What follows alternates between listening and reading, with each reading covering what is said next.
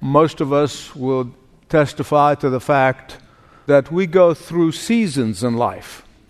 If you are over 20 years old, you've already experienced some of those seasons. Even the younger ones.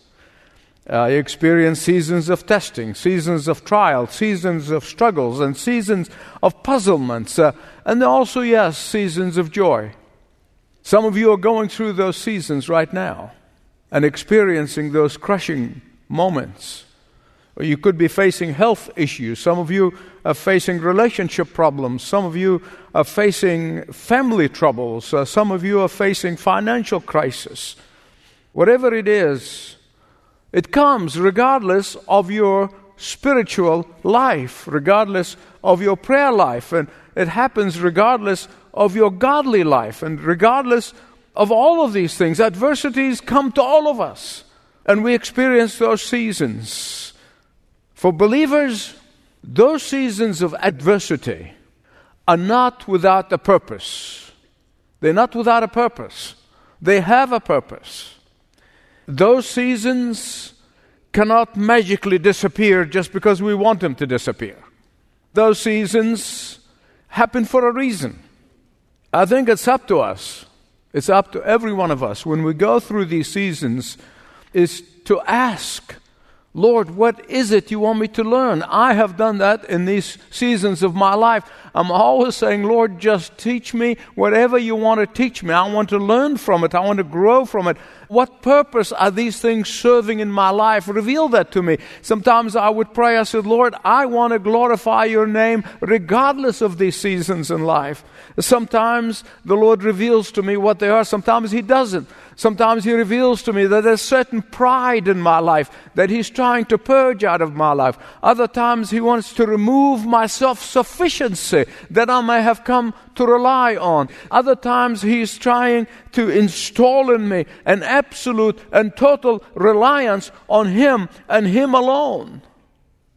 Other times is to bring me closer and press me closer to His heart. Please hear me right, this is important. I know that when the cold wind of winter blows on your circumstances, you must cling to God even more. You double down. You don't compromise. You don't do what the devil wants you to do.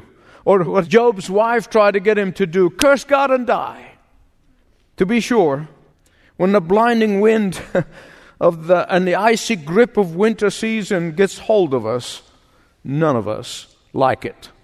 I don't like him at all. But what I try to do is remind myself, and I pray to God that you remind yourself, constantly remind yourself, that these seasons are temporary. They're not permanent, they're temporary. That these seasons are inconveniences. These seasons will pass away. One of my favorite sayings is when I'm talking to somebody going through a tough time, and I'm talking for myself, I said, that too shall pass.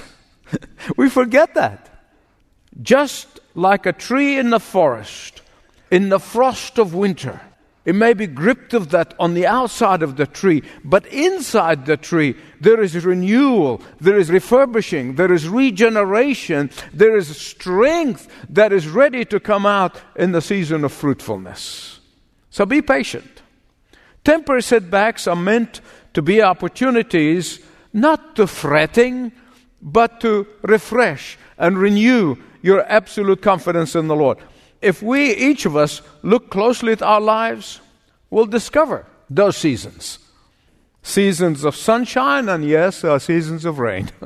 There are seasons of blessing, and there are seasons of blasting. There are seasons of fruitfulness, and there are seasons of dryness. Even churches go through seasons.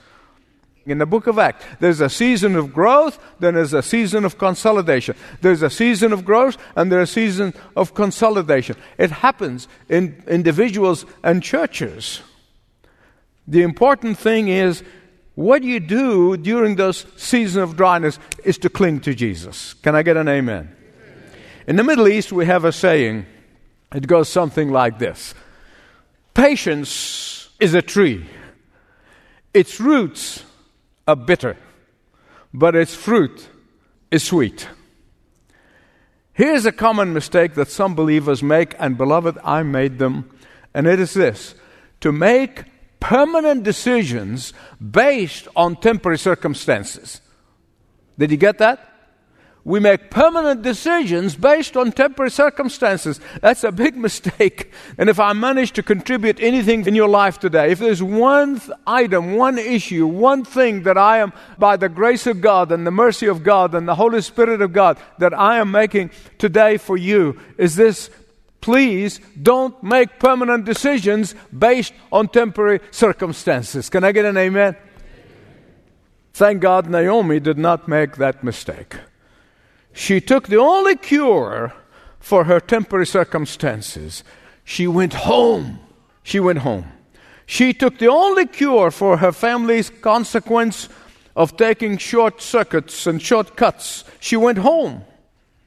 Beloved, you know this, but let me repeat it. You are always welcome home to Jesus. You are always welcomed home to Jesus.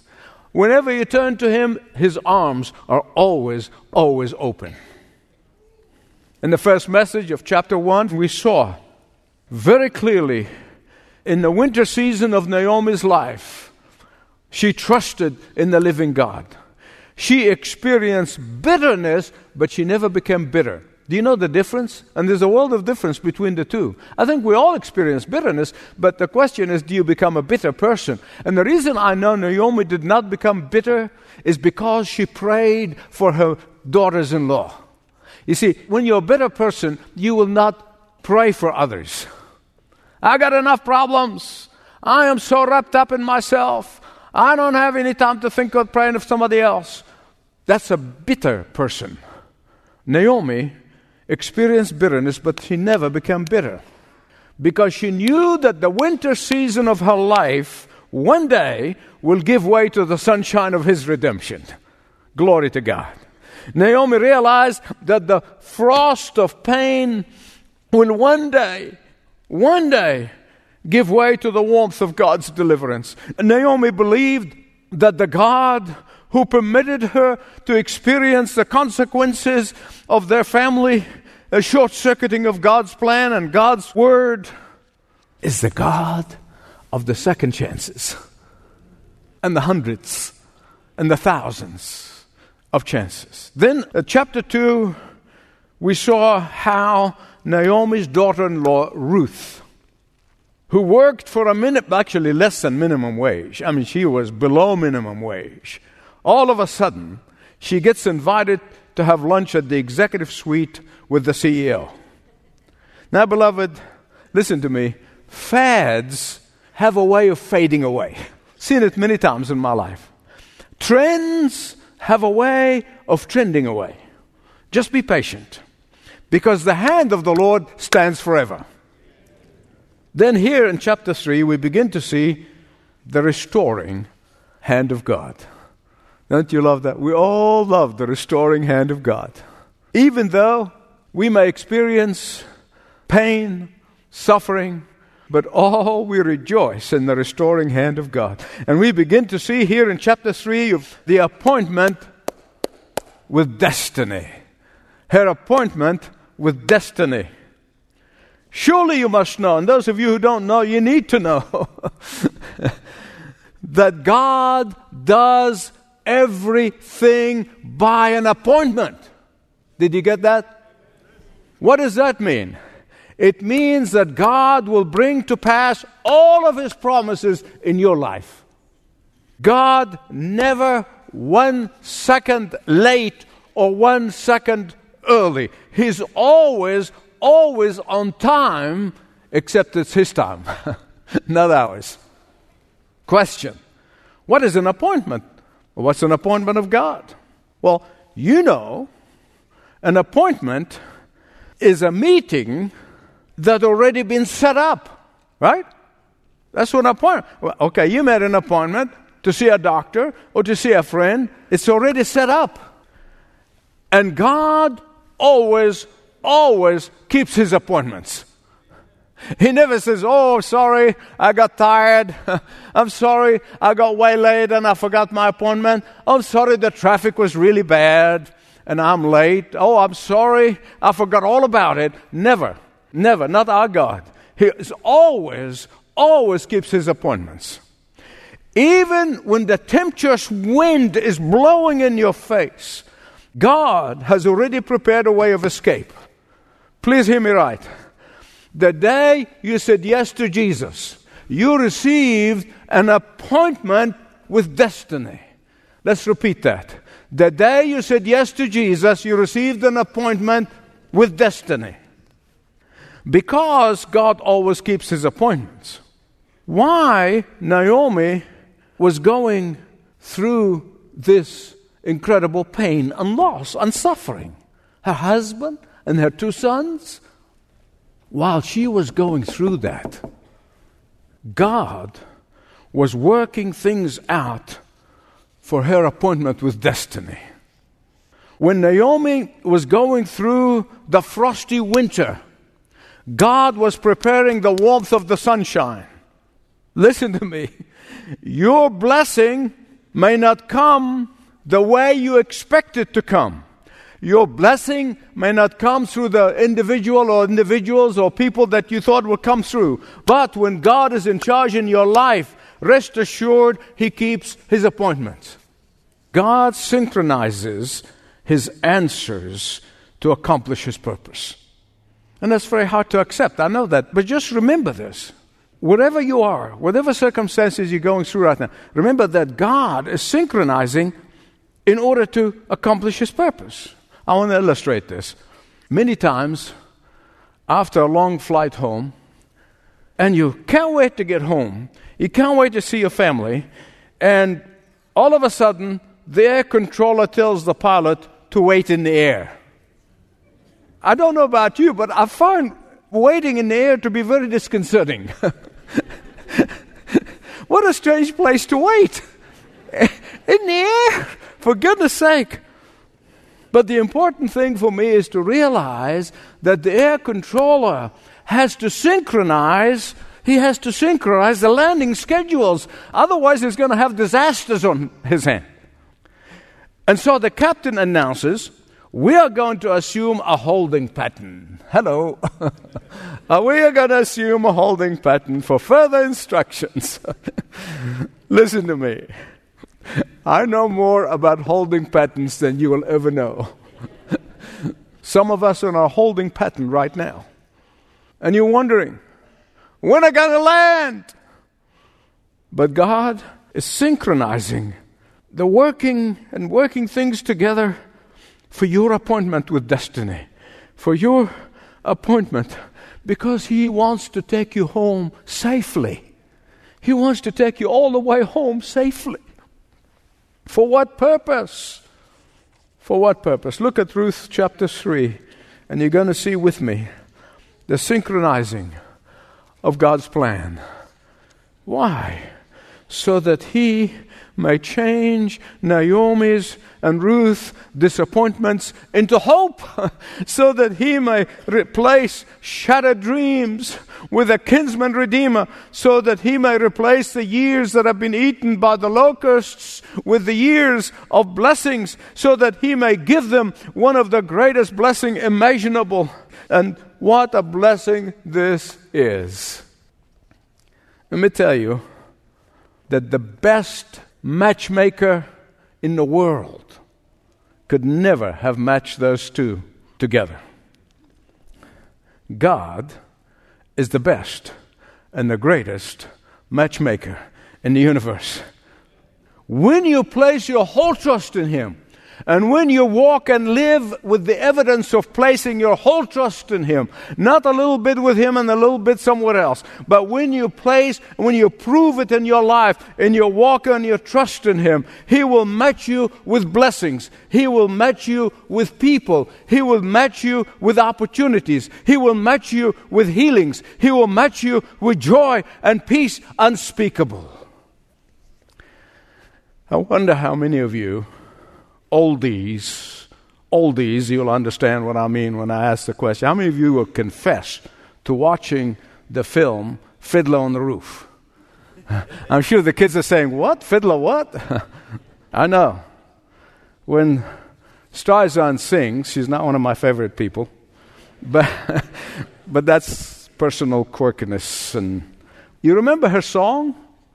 Matchmaker, matchmaker, match me, make me a match. Find me a find, catch me a catch, make me a perfect match. Remember that? By the way, to this very day, there are professional matchmakers in certain ethnic groups that shall remain nameless. I mean, really professional. That's all they do. They match people. Even with all these modern dating sites, have not eliminated that profession.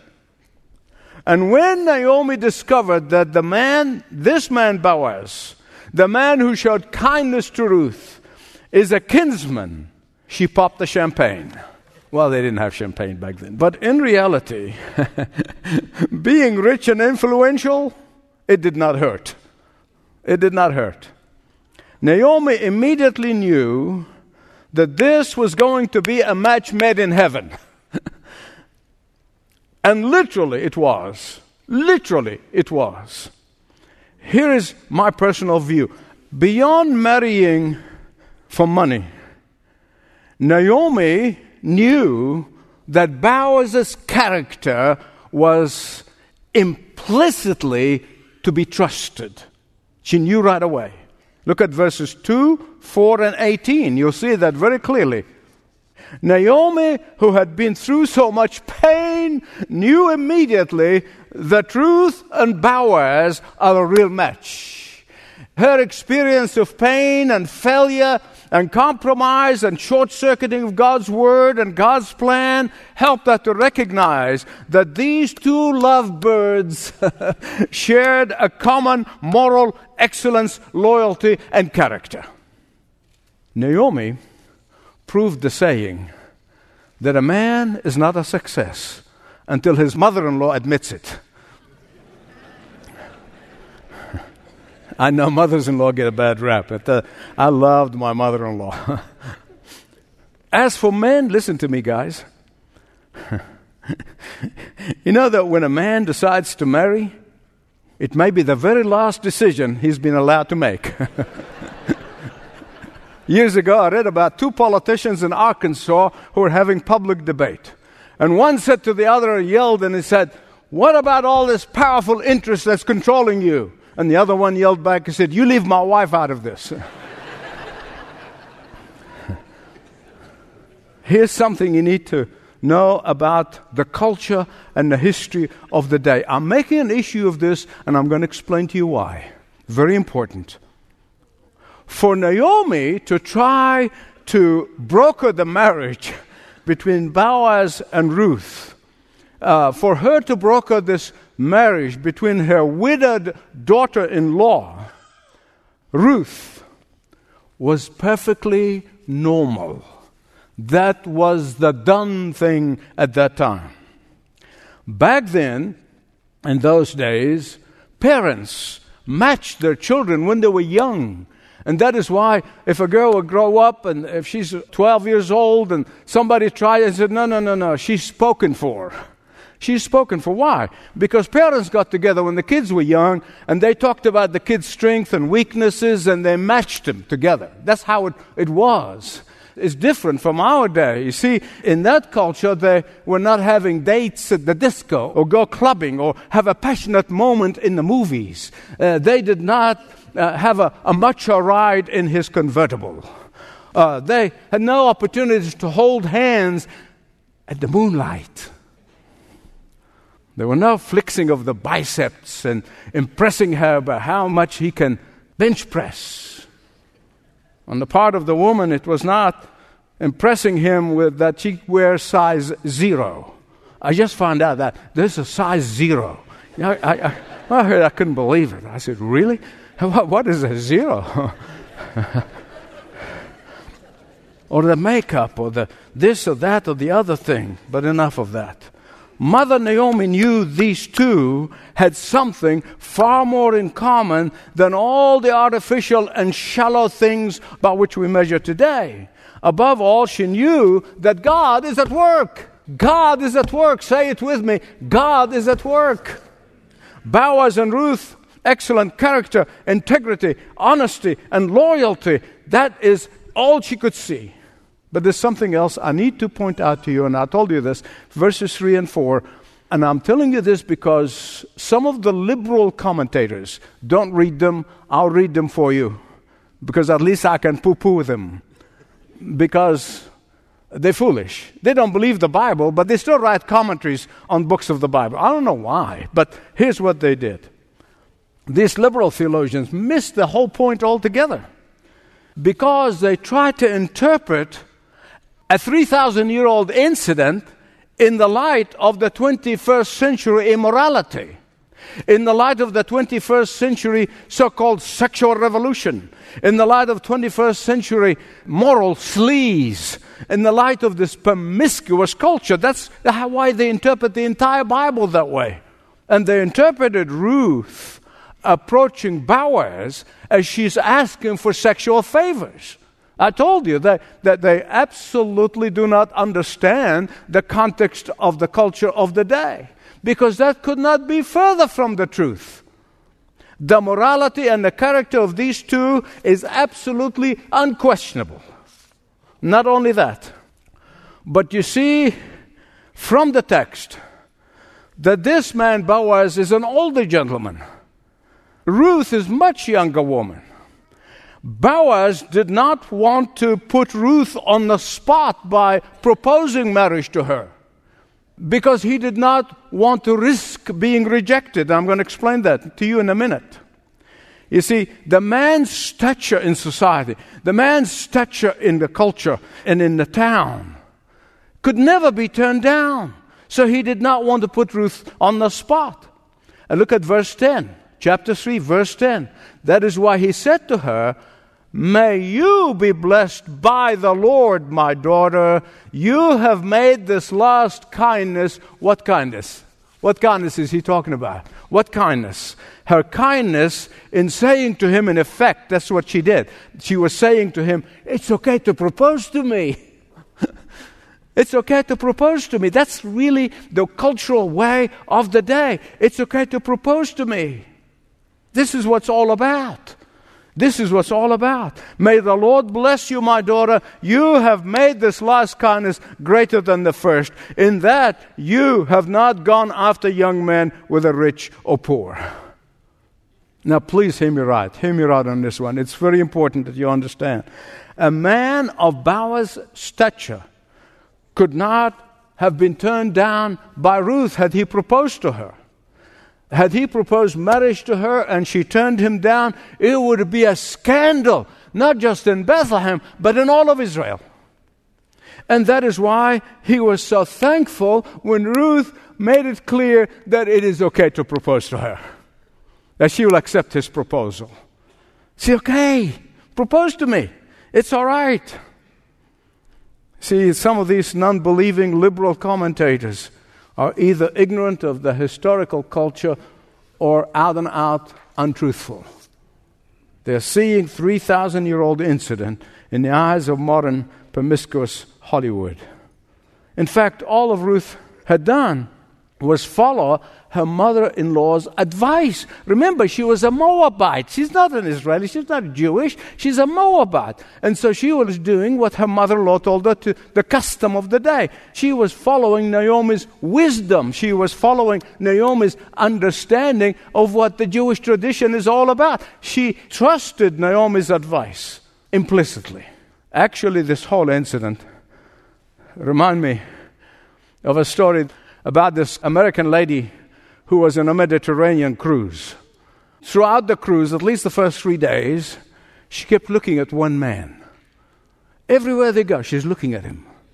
At the dining room, she's looking at him. On deck, she's looking at him. Although the man was kind of a shy guy, but he decided finally, said, "I've had enough of this." So he picked up the courage and went to her and said, "Madam, do I know you from somewhere? Have I met you before and I'm not remembering?" She said, "No. You just remind me of my third husband." "Well, just how many husbands have you had?" She said, 2.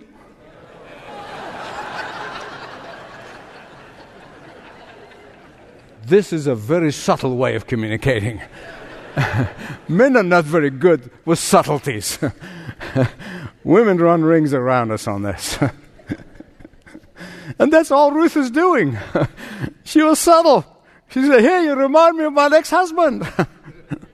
In fact, Maxie Dunham tells a story about two elderly couple in a retirement home, and both of the man and the woman never married before. They've always been single all their life. But they began to spend time together. And they really, as they spend time together, all of a sudden, probably in their first time in all of their life, they really began to develop some warm relationship, and the gentleman recognized his attachment for the first time. His heart was beating up a little harder, but he was extremely shy. He just cannot open up and tell her how he feels about her. Like most men, as I said, they're not very good with subtleties.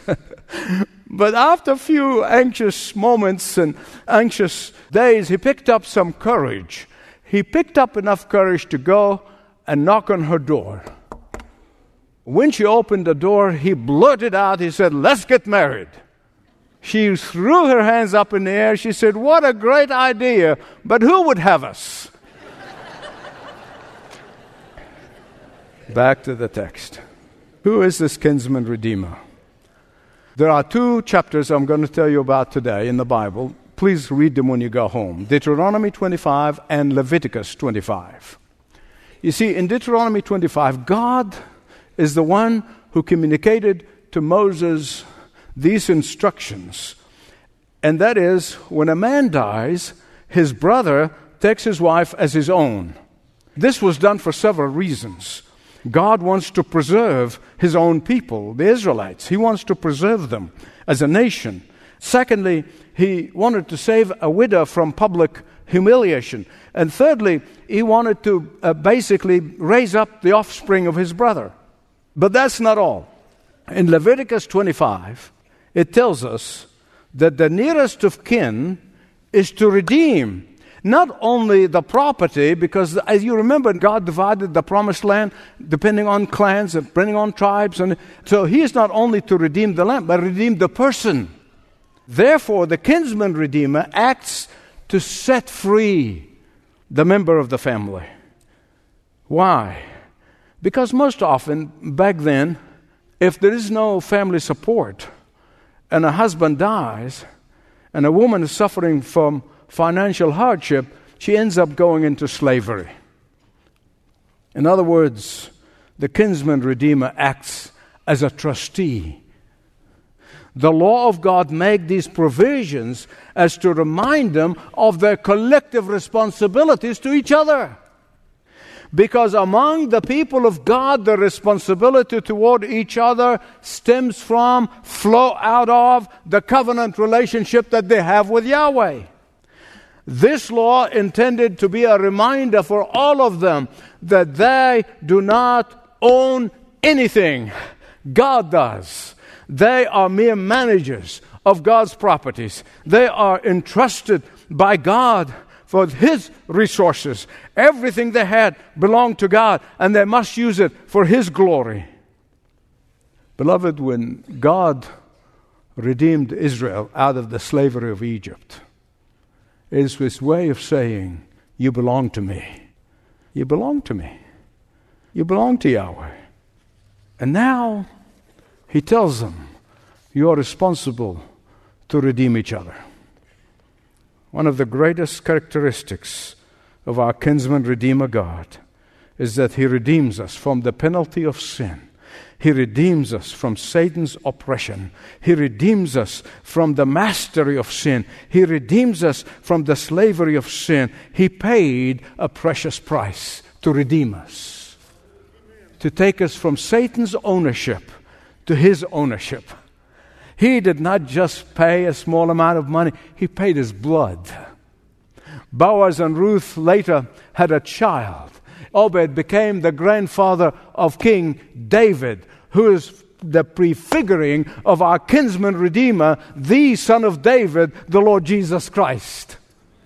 Well, so far so good. Verses 12 and 13, we find an unexpected problem arises. Put a spanner in the works. Boaz, a man of honor and integrity, was flattered that Ruth said, it's okay to propose to me. But nonetheless, somebody else had more rights. Someone else in the family is more of a kin to Naomi's family than he is. And so Boaz resolves the problem with honesty, legally, and with grace. Beloved, grace is what characterized Boaz. And it is grace is what characterizes our kinsman redeemer. Grace is what motivates him to redeem us. Grace makes provision for those who have been redeemed. Grace is so rich in resources and blessings. While Boaz was a fine kinsman redeemer, was as fine as you find on the earth, but he has nothing on our kinsman redeemer. He has nothing. For our kinsman redeemer brings us forgiveness. Our kinsman redeemer calls us his children. Our kinsman redeemer enters with us into our seasons of pain. Our kinsman redeemer provides for us our safety. Our kinsman redeemer walks with us in our fiery furnace. Our kinsman redeemer never leaves us nor forsakes us. Our kinsman redeemer keeps us secure in the hollow of his hands. Our kinsman redeemer acts like a fortress and a tower of strength. Our kinsman redeemer never slumber nor sleep. Our kinsman redeemer rides the cloud for our help. Our kinsman redeemer has his everlasting arms underneath, and you could never go for a free fall. He is our shield. He is our shield, our defense, our protector, our provider. He's our stronghold. Ultimately, our kinsman redeemer will welcome us at the marriage supper of the Lamb. Our kinsman redeemer is the bridegroom for his bride, the church. And he has pledged and promised that he will present us to his Father on that great day without blemish or spot. Glory to God. Glory to God. He doesn't start something, never finishes it. He who began a good work in you is able to bring it to completion. If you're going through a season of doubt, if you're going through a season of puzzlement, if you're going through a season of pain, you can today say, Lord Jesus, you're the kinsman redeemer of the best of the best. Forgive me for doubting you. Forgive me for not trusting you.